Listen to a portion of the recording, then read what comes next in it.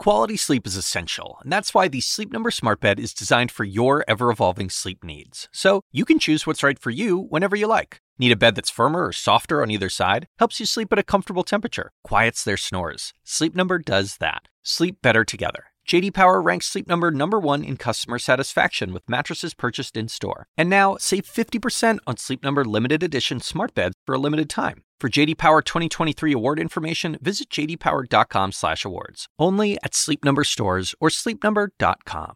Thank you, Anderson. I am Chris Cuomo, and welcome to Prime Time. Democrats have authorized subpoenas for a dozen main players in the president's orbit, including son-in-law Jared Kushner. Here's the question. Who will show and who won't go?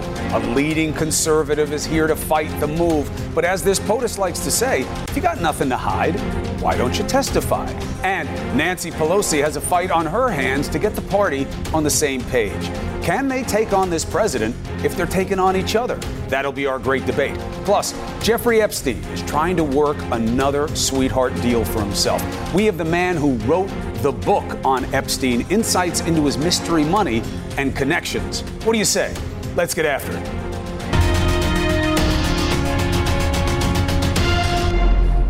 Now listen, Mr. Mueller next week may highlight the findings on obstruction, but this president is going to be put into the crosshairs by Congress, and Congress will have to get people to testify to those findings. So here come the subpoenas. 12 key players in the Trump orbit. Son-in-law Jared, former Chief of Staff John Kelly, former AG Sessions, and the man who stepped in to oversee the investigation when Sessions recused himself, Mr. Rod Rosenstein. The president says the Mueller report was the end.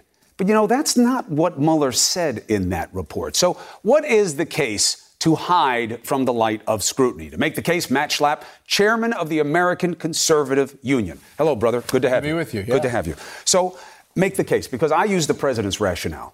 He didn't follow it in his own case, but you got nothing to hide, go and speak.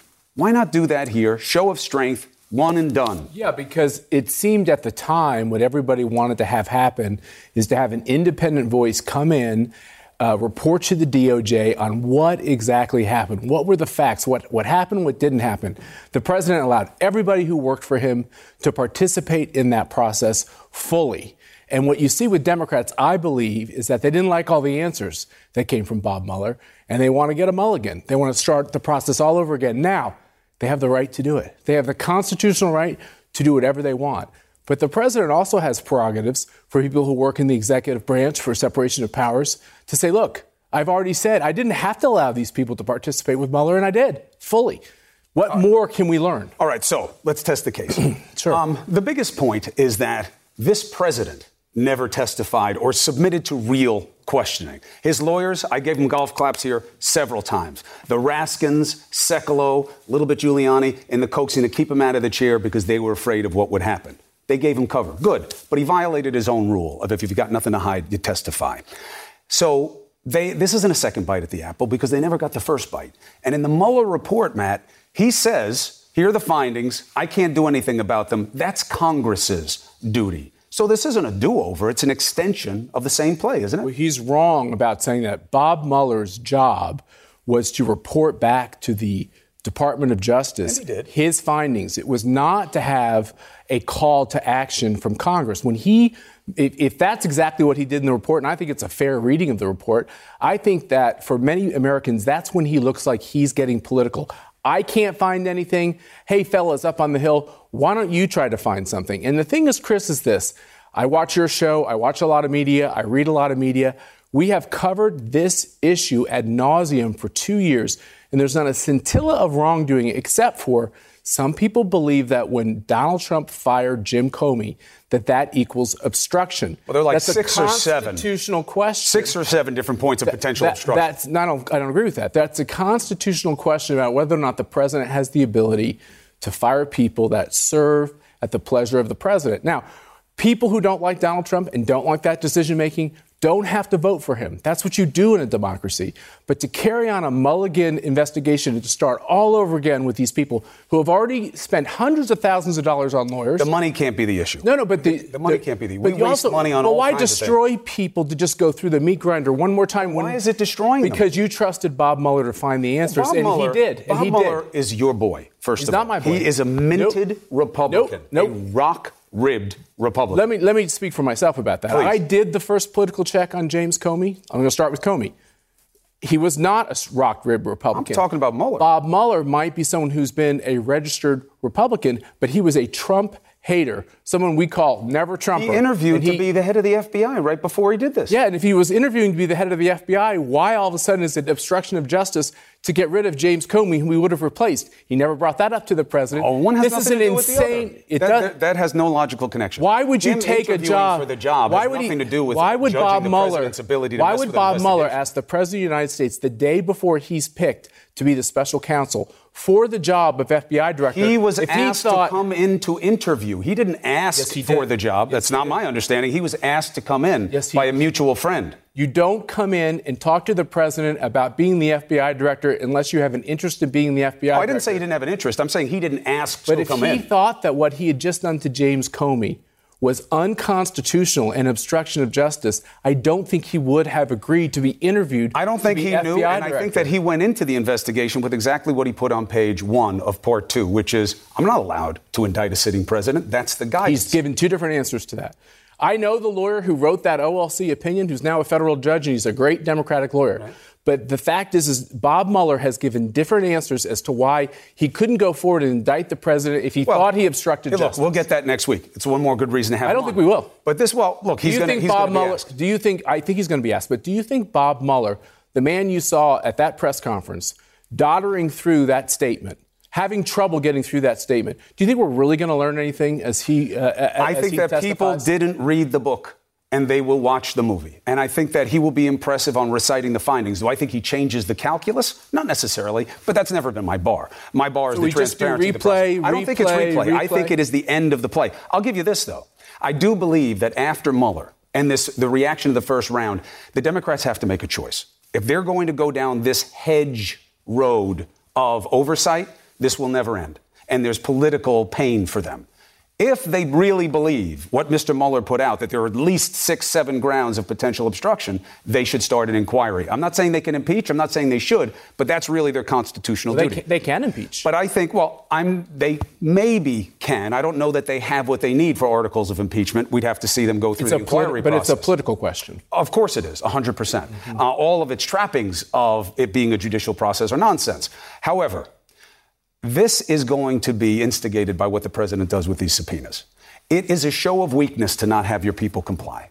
I disagree. Because he doesn't have executive privilege. No. I disagree completely. I think that there is a medium course here. There are times when presidents have allowed people who work for them currently in the executive branch to talk to Congress. Sometimes that's done without television cameras. Sometimes that's done with immunity to make sure that the facts come out for the American people to see. There's a million different gradations. But this president savages people who are unwilling to go out and make the case for themselves. But if you would allow me just to finish this, please. Which is they jumped right, as Nadler wants to do, and as this new radicalized Democratic majority in the House wants to do, they want this confrontation. They don't want to find the facts. They want the political confrontation. And you said yourself, it is my opinion, totally. It's my opinion. That is going to be tested politically, whether that's a wise way to do this. But what I'm saying is this. What is the basis of not having the people come out and testify about what happened that might be obstruction? Chris, here's the problem with Not to Congress. Is that we decided as a country, and most Democrats thought this was the right move when Rod Rosenstein said, okay, we're going to get a special counsel, somebody everybody can respect. And I've been on this network and a lot of other networks where people lauded Bob Mueller, okay? And I will say this. They picked a person who has a high integrity and had high respect. And he did a thorough process. Took a very long time. Went through the midterms. Can you imagine? Can you imagine? But he wasn't able to take He found no wrongdoing. No, it's not true. He found lots of different potential wrongdoing and obstruction. He found no wrongdoing. What are you talking about? You name a specific thing that he said in that report that was indictable. Well, none of it is indictable because you can't indict a sitting president. That's not what he said. It is exactly what he said. He gave two answers to that question. On page one of part 2, it said, I can't indict a sitting president. What did he tell the Attorney General, and what did he say at his press conference? Well, and what's he going to tell Congress? He could come up with 3 answers. What he said at his press conference is not what the Attorney General says. What he said at his press conference was, listen, we did this case, we looked at it. If we could have said more, we would have. So this goes full circle. You say, why didn't Donald Trump sit down with Bob Mueller and his team and answer all the questions? This is exactly what he tells everybody else. If Bob Mueller is an honest person who has nothing to hide himself, why is it he can't give the same answer over and over again? No. Let me go here. Let me go here. All right, I'll give you a little bit of latitude, but to equate these two men in terms of mendacity is, Yeah, I think Donald Trump is much more solid. When it comes to telling the truth? Absolutely. You believe that this president is more of a truth teller than Bob Mueller? I know you don't think the president tells the truth. I listened to your show. And you do? I do trust the president. No. Don't twist my words. I didn't say that you should never trust the president. I'm saying you don't think he lies? I think, we can spend all day going through parsing of words. I want a yes-no. You don't think he lies? I think Chris Cuomo lies. I think I have lied. I think people lie, and it's unfortunate. You don't think this president lies to the American people more than we've seen in the past? No, absolutely not. Matter of fact, Chris, on the things that he said he would do as president, name one thing. You're narrowly defining it. The most important thing. I want to be your president. I will do these 6 things. He's doing those 6 things. And that's not where his integrity ends. That's the most important. In his selling of those things, he even lied. He called his tax cut a middle-class tax cut. It did not favor the middle class. He said the wall would fix the problem. It is not a fix for the problem. I'm going back to the question about Bob Mueller. Good switch. The reason why you should be careful in dealing with a special counsel who can indict you, if DOJ goes along with it, is that they can look at your words and say, wow, these words don't match up with these words. Bob Mueller's reasons for either indicting or not indicting the president, he's given different answers. If I use that standard, I could indict Bob Mueller. He would have had nothing to worry about. That's untrue. Matt Schlapp. Carter Page had 4 FISA warrants on him, and they didn't indict him. He never did anything. So what? Because you don't have to be indicted. You don't have to find a crime in order to get a warrant on somebody. Yeah, but why would you use the FISA court to go after somebody who never did anything wrong? No. Yes, it's exactly what the FISA was. And I can't wait till they release it so we can all see it. I can't believe I sound like the liberal in this conversation. I think prosecutors can go too far. And I think a lot of time American citizens are victimized by prosecutors who want to do nothing but find any way in which they can indict somebody instead of finding the real criminal underlying of what happened. I have no problem with getting to the truth. That's why I want to see the disclosure here. We'll see what happens next week in the response to the subpoenas. Thank you for having me. You are always welcome here to make the case. Matt, thank you very much. All right, next. The best indicator of who's moving up the Democratic polls. You got to look at who the president attacks. So he went after Elizabeth Warren, and he made the right choice. We'll show you why. The Wizard of Odds has the latest 2020 poll numbers. Who's moving where and why? Next. Who's up, who's down, and why? We have new numbers. And Harry Enton, the Wizard of Odds. Great to have you here to talk about the state of play. You want to start with South Carolina. Why? Because, first off, it's the hottest numbers. These literally just came in. More than that, obviously, in the last debate, we saw Kamala Harris go after Joe Biden's record on busing, and she was making a play for African-American voters. So South Carolina is a real shot to see whether or not that really had a true effect. Because the percentage of African-American vote is significant there. This is majority. Obviously, the 4th one in. Correct. So, all right, those are 2 big indicators. What do we see? And what do we see here? Well, I've broken it down overall and among African Americans, and we see that Joe Biden has an overwhelming lead in this South Carolina poll, leading the field at 35%, and Harris is all the way back at 12%. Take a look among African Americans, though. Joe Biden's even doing better among them than he does overall with 41%, and Harris is running 3rd with only 12%. She's actually running behind Bernie Sanders as well in South Carolina. What do you think about this switch of Sanders and Warren? Because the story of the day is really Warren, but here she's way back. Why? Well, I think it's a bunch of things, not the least of which is I think this column gives you a pretty good indication. Elizabeth Warren is still struggling with African Americans. This is one of the groups that she has not so much made an inroad with so far. Any insight?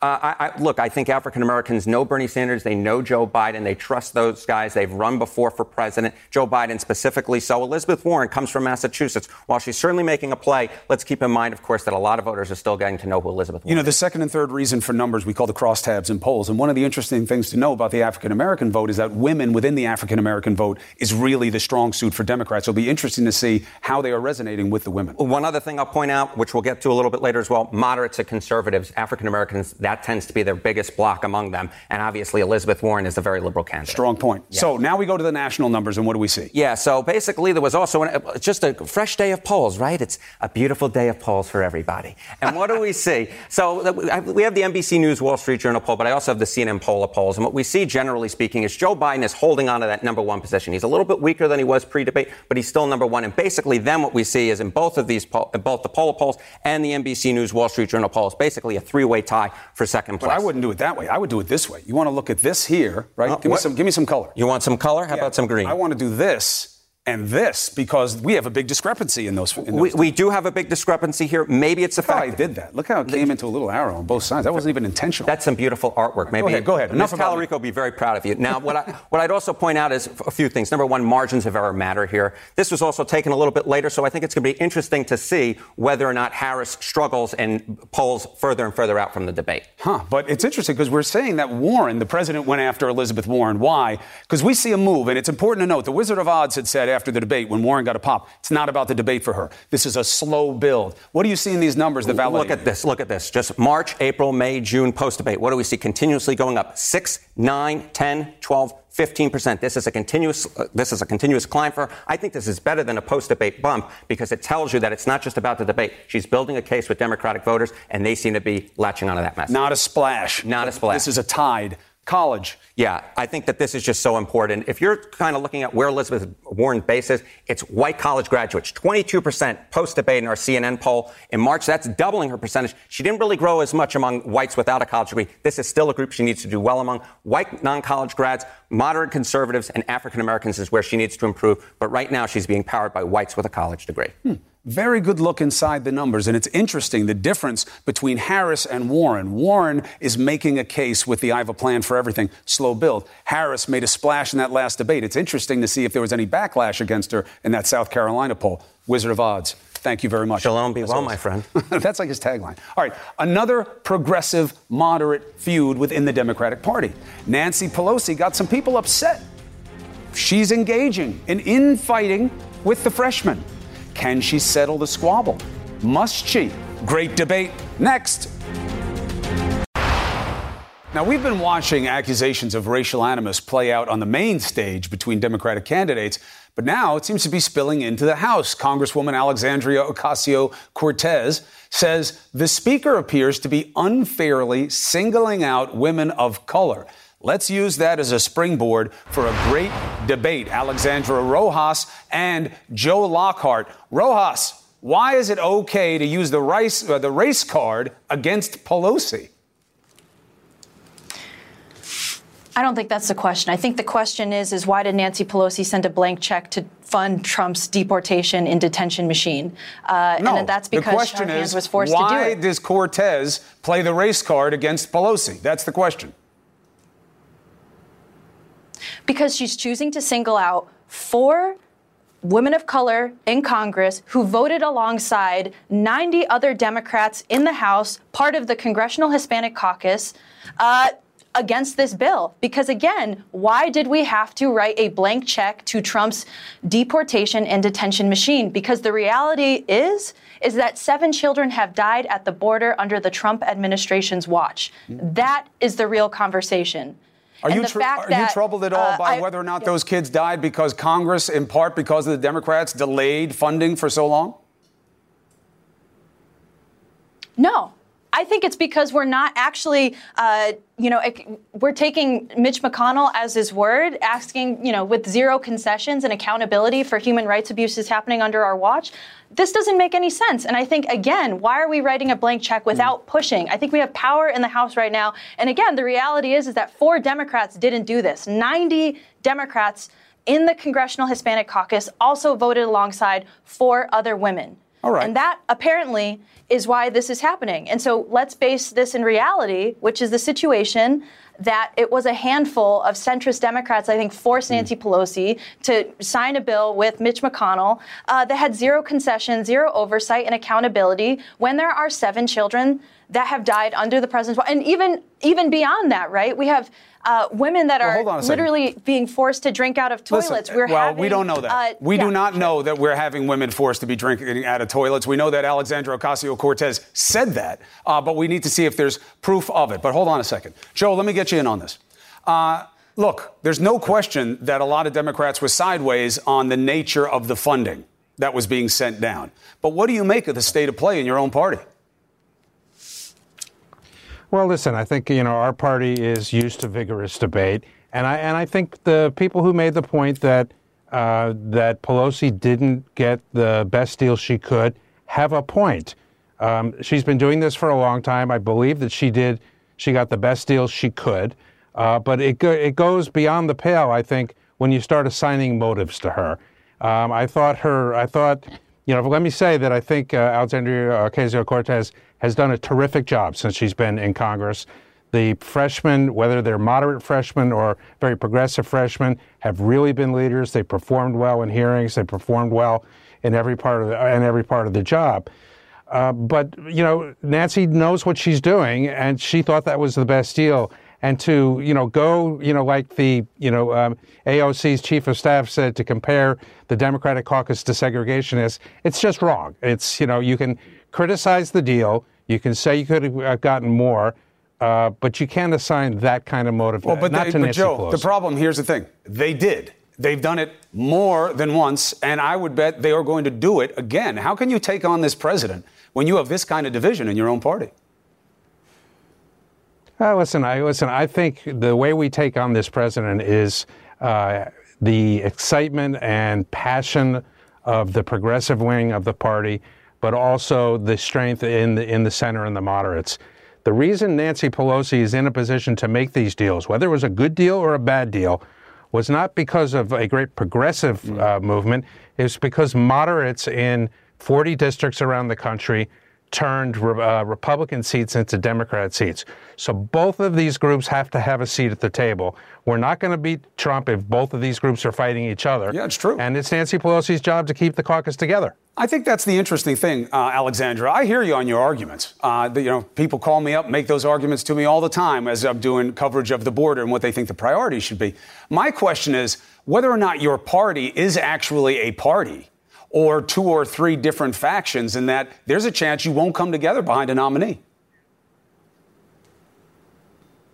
No, I think that it's very clear that we all want to defeat Donald Trump. I think the case that we're trying to make is let's not repeat the same things that got him to this place. I think that, again, the focus has to be on the fact that we have people dying at our border.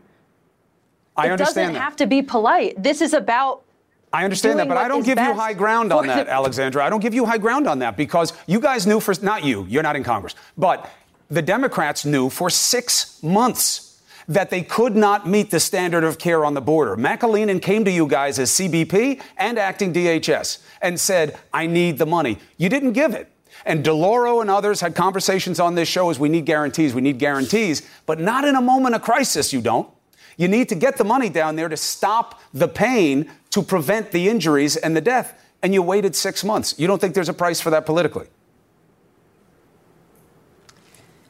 I think there's a price politically for saying that you're going to hold Donald Trump accountable, but not actually do it and take the steps that you need to do it. That's the counter argument. If we're going to actually hold Donald Trump accountable, then do it. Do it. Save the children that are happening at the border. Keep families together and hold the president accountable by at least moving forward with articles of impeachment and inquiry on it. This is not rocket science. You can still fight for the issues that we care about, and you can continue to question the fact that we have 7 children that have died at the border, 12 and we have people. families that are reported to being separated. Yeah. Okay, 12. 12 Even people, worse. terrible and the reports reality of that conditions. we're debating whether or not if it's polite to talk about that right now, or if it's polite I'm not talking about whether it's Democratic polite. leadership. I'm not talking about whether it's polite. I think playing the race card against Nancy Pelosi was not a smart move, both for their careers and also for consolidation within your party. But Joe, Alexandra makes a good point. But why? But I guess the point is that why single these 4 people out? Why single these 4 women out? Because they are the group that played that card. Other Democrats also, but 95 other Democrats also voted for this bill. Well, that's true. Well, she didn't call them out by name. And that's why Nancy Pelosi spoke out. I think a little bit of that is media baiting, to be honest with you. But she didn't call them out by name. But I take your point. And let me bounce it to Joe. And I appreciate you making it, which is, what do you do going forward? Alexandra has a point. There was a mandate brought in 2018, and it was check this president's ass. That was the mandate. Come strong. And you heard the words from those who won. Yes, you turned moderate districts, but they were all talking that talk, Joe. And are you walking that walk right now? Well, listen, Chris, I think you got to go back to 2018. There's a couple levels of this. The checks were on things like health care and protecting pre-existing conditions. There was not a groundswell in these 40 districts that swung the House for removing the president or for Bob Mueller's report. These candidates didn't run ads on Russia. They ran ads on protecting pre-existing conditions on health care. And listen, I understand there is a legitimate debate going on in the Democratic Party over how to take on Trump. And I think the subpoenas that were issued today, if they are defied, we may reach a breaking point, and we'll see whether the Democrats move forward or not. But to go back to the original point, I don't think that the Speaker singled out any particular members. There are some members who are using social media very effectively to get out to new voters. And they are bringing attention and calling attention to themselves, not just to call attention to themselves, but for their issues. Okay. But to take the next step and to say that she's playing, she's a racist of some kind, it's just not true. And whether it's helpful or not, or whether it hurts the party or not, is not the most important thing. The most important thing is it's not true. Well, I hear you on that, but you know what I see in you two? I see it reflected in what's going on in the party. There's pragmatism, and Joe, I respect you for bringing that to the show.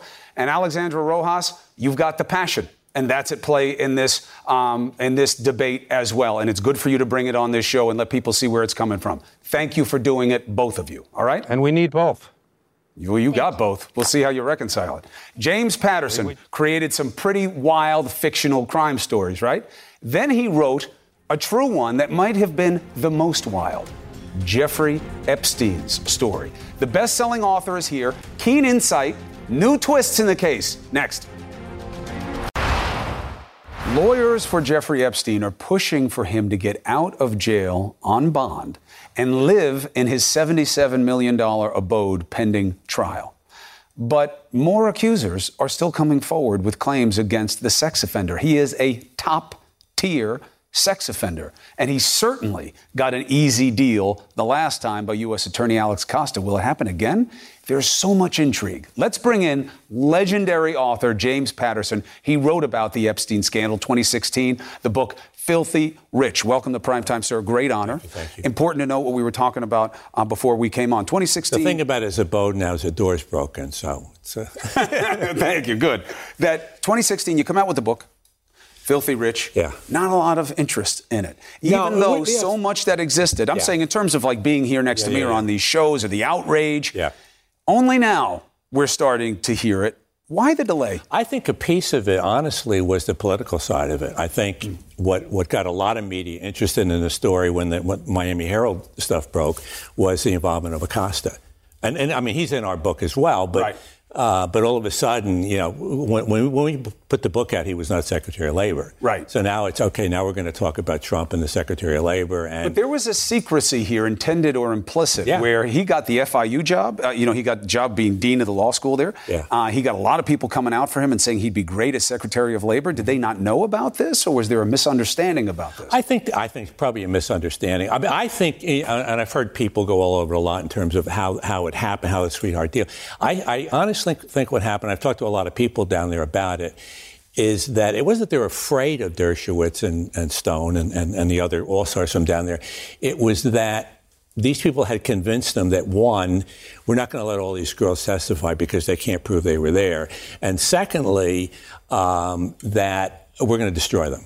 We're going to destroy them. And we're going to basically, if you come in and we're going to try to get Epstein for prostitution, you're going to get him. But if you're going to try to get him on these, we're going to destroy these girls. And we're going to portray Not these. the kind of thing that usually works with a prosecutor, by the way. I'm going to destroy your witnesses that are underage except girls. that if you listen to these girls, especially back then, you go, you know what? It's tricky. It's going to be tricky with them. So do you think that the cultural But I think they were afraid. Do you think that there's more cultural currency now? Yeah. No, and I think that, this is an interesting thing in terms of the whole Me Too movement. I mean, nobody seems to be rising up that much in terms of these girls. I mean, obviously they did in the Cosby case, and they did with Harvey Weinstein. This one, I don't see a lot of women coming up and going. Well, women are coming out, though. Great. You're getting more people coming out. Obviously, they had to have new evidence in order to get these new warrants. They couldn't do it back then. Two things for you. One, when you were researching the book, this intrigue around his money, these dark notions that not only does he not have the money that he was purporting to have, but that there was no real hedge fund. There was no real investment business, that it was about money that he was getting from people because they were tangled up with him and what he knew about them. Did you ever get any meat on those bones? Not about that. I do think he made money for people. I think he was advising them in terms of how to get out of tax issues and some investment stuff. And as we were talking before we got on here, man, if you get Leslie Wexner on here, the guy that, he knows some stuff. And he and Epstein were pretty tight. And why do you think Wexner has been so tough to come forward? I don't think he wants to talk about the whole. I mean, he may be ashamed of it, or he may just things that he just doesn't. But he doesn't have any exposure, as far as we know. Who knows? I don't know. It is the Public Corruption Unit that's looking at this, which is unusual. It could just be an administrative move. Maybe they had a tough time fitting it in with who had been doing it before. But it is unusual to have this kind of, kid abuse case being handled by Public Corruption. I got to believe that they have some new stuff in terms of trafficking. Well, they have to. They wouldn't get the warrants. In New York, right? They would not get the warrants. Now, the thing the beauty now is once they broke down the precedent from pornography, child pornography, presumably, in his apartment, is at the worst case, they have that. Right, but in order to get the warrants, they needed something else. Otherwise, what they found in there would be fruit of the poisonous tree, and they wouldn't be able to use it. And it is a human trafficking story. It is abuse of minors and sex abuse story. It's not just about underage girls and a mistake. That's the huge thing about this. It is about trafficking. We need to obviously pay so much more attention. It is about these girls. We need to pay attention to that. And what goes on, it's not that we're going to stop this, but these kind of sweetheart deals, we have to at least limit them, cut them down. If this does that, then that's a good thing. Mr. Patterson, as we learn more, I would love to have your insight on understanding in context what we learn and what it means and what you already understand. Well, we did. We put out 3 private investigators, in terms of digging up as much as we could dig up. We got a lot more people on it now. That's for sure. We'll see where it leads. James Patterson, what a pleasure. Thank you. Thank you. All right. The biggest inauguration crowd size ever. The most transparent president in history. A stable genius. And now this. Wait for it. Next.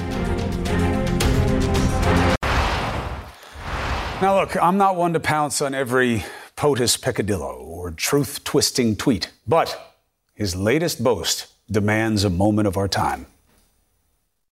Any kind of a punctuation mistake, they put it on. So I'm very, very careful. I'm actually a good speller, but everyone said the fingers aren't as good as the brain. Good speller? Remember these? First, you had the classic covfefe, all right? That stands alone. Then you had smocking gun. Typo? He did it twice in the same tweet, all right? Strong point. I tried to make that case. It fails. He can't spell counsel. He repeatedly uses the word the wrong way. He misspelled Joe Biden in the same tweet, calling the former VP a low IQ individual. He got that part right. And behold, the president's take on unprecedented. See it there? Unprecedented. We could, however, possibly forgive Tapp and Scott with 2 T's free. You should look up the etymology of Scott free. You'll see a lot of people made that mistake. Let's bring in D. Lemon, a great speller.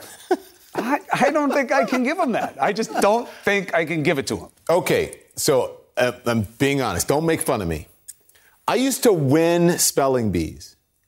My family used to think that I was, some really smart, person. Were these open because competitions? Was this in the house? Like, no. Where did you win? Stop it. I would remember everybody's phone number, and I could remember everybody's name in the room. Now I cannot spell for what. I can't remember any phone number.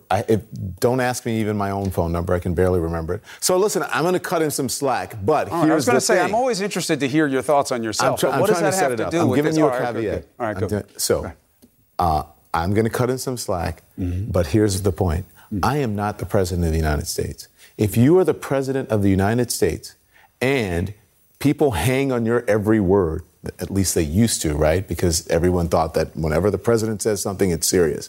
Then you should check and recheck and double check and triple check and make sure that your spelling is correct. Because not only is he inconsistent on spelling, he's inconsistent on capitalization.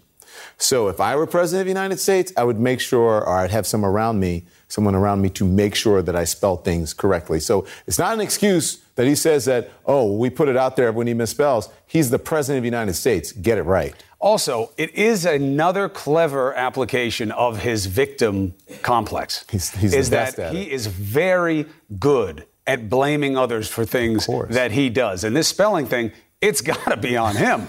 I mean, there's no way it's on us. It's not about just little typos. There's a spell check on the iPhone or on your phone. It spells things for you. It'll autocorrect sometimes, but you just look at it and go, whoops, that was an autocorrect. It'll spell it for you. That's probably why. That's why I can't spell. There's no excuse. He should look at a lot of these tweets and be like, what did I write? What the kafefe was that? I was going to say when you came to me, what in the kafefe are you talking about?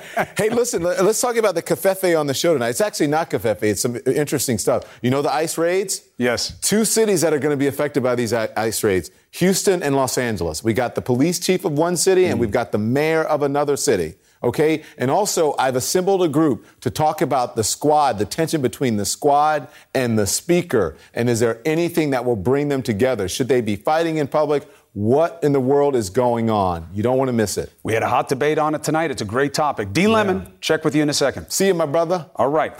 Paul Ryan, he retired. Haven't heard from him for a while, but boy, does he loom large in the latest book. The former speaker has thrown some shade at the president. Why is he throwing shade now after carrying so much water and basking in the glow of the Trump sun?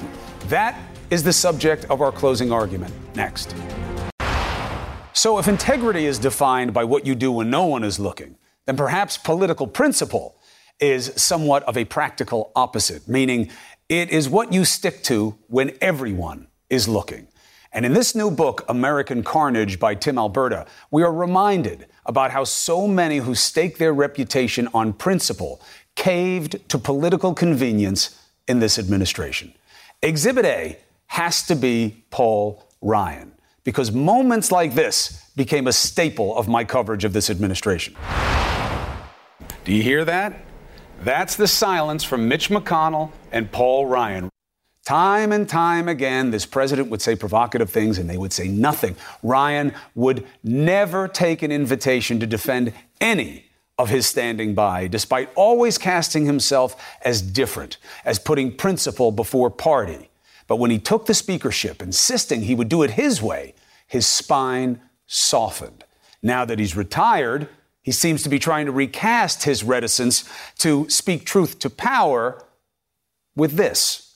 We've gotten so numbed by it all, not in government, but where we live our lives, we have a responsibility to try and rebuild. Don't call a woman a horseface. Don't cheat on your wife. Don't cheat on anything. Be a good person.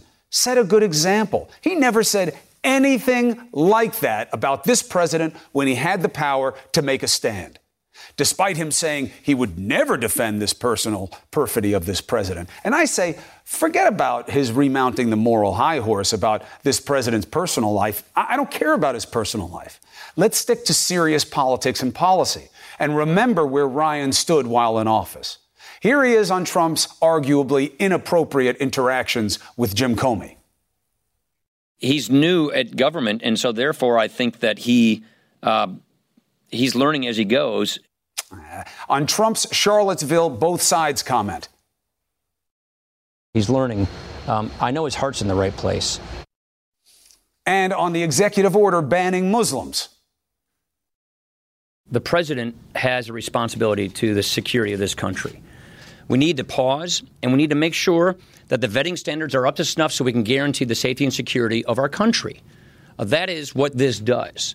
Did we? Because just 14 months before that, he was infuriated by the suggestion of the same type of ban. Proof. What was proposed yesterday is not what this party stands for, and more importantly, it's not what this country stands for. So what happened? I'll tell you what happens. With every collapse of character, the offender in politics often rationalizes the fall. Quote, I told myself I gotta have a relationship with this guy to help him get his mind right. Because I'm telling you, he didn't know anything about government. I wanted to scold him all the time. Yeah, but you didn't. You said nothing too often. I've decided I'm not going to comment on the tweets of the day or the hour. I haven't seen them all, to be candid with you. And when he did speak, he was meek. And when he acted, he was in this president's shadow. A 538 analysis shows Ryan voted in line with Trump's position 95.5% of the time. From the border wall to the Fugazi middle-class tax cuts that ballooned the deficit, so much for being a budget hawk, right? Ryan's signature issue. There are other examples in here of how those around this POTUS were once opposed and then became patsies. Mr. Spicer, Mr. Priebus, Mr. Mulvaney. Can you believe the man who now says you got to let Trump be Trump is code for I'm scared, right? Mulvaney once said, we're not going to let Donald Trump dismantle the Bill of Rights. But I focus on Paul Ryan. Why? Because he could well have a second act in politics, and he could look good to the reasonable right and even some in the center. But he's going to have to own that he was just like the rest of them, not the best of them. He was given a chance to do what he said he would do. All the things that made so many smile when he spoke, seeing in him a hope for a better politics, principle before party, progress before patronage. But when he had the power to be different as Speaker, he was painfully the same. Alberta writes that Ryan saw retirement as an escape hatch. Maybe an escape from Trump or from politics, but not from reality. This period that we're all living together right now is going to be remembered for a long time, and people will be counted. What they stood for, what they stood against, and absolutely those who stood still. Thank you.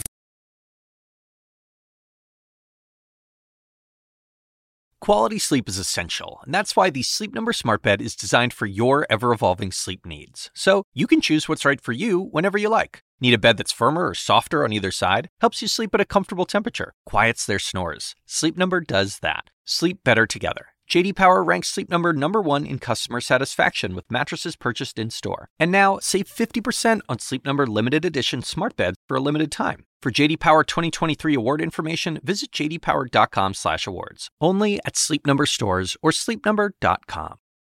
I'm Dr. Sanjay Gupta, host of the Chasing Life podcast. In honor of our 10th season, we want to hear from you. Leave us a message at 470-396-0832 and tell us how you chase life. It could be used on an upcoming episode.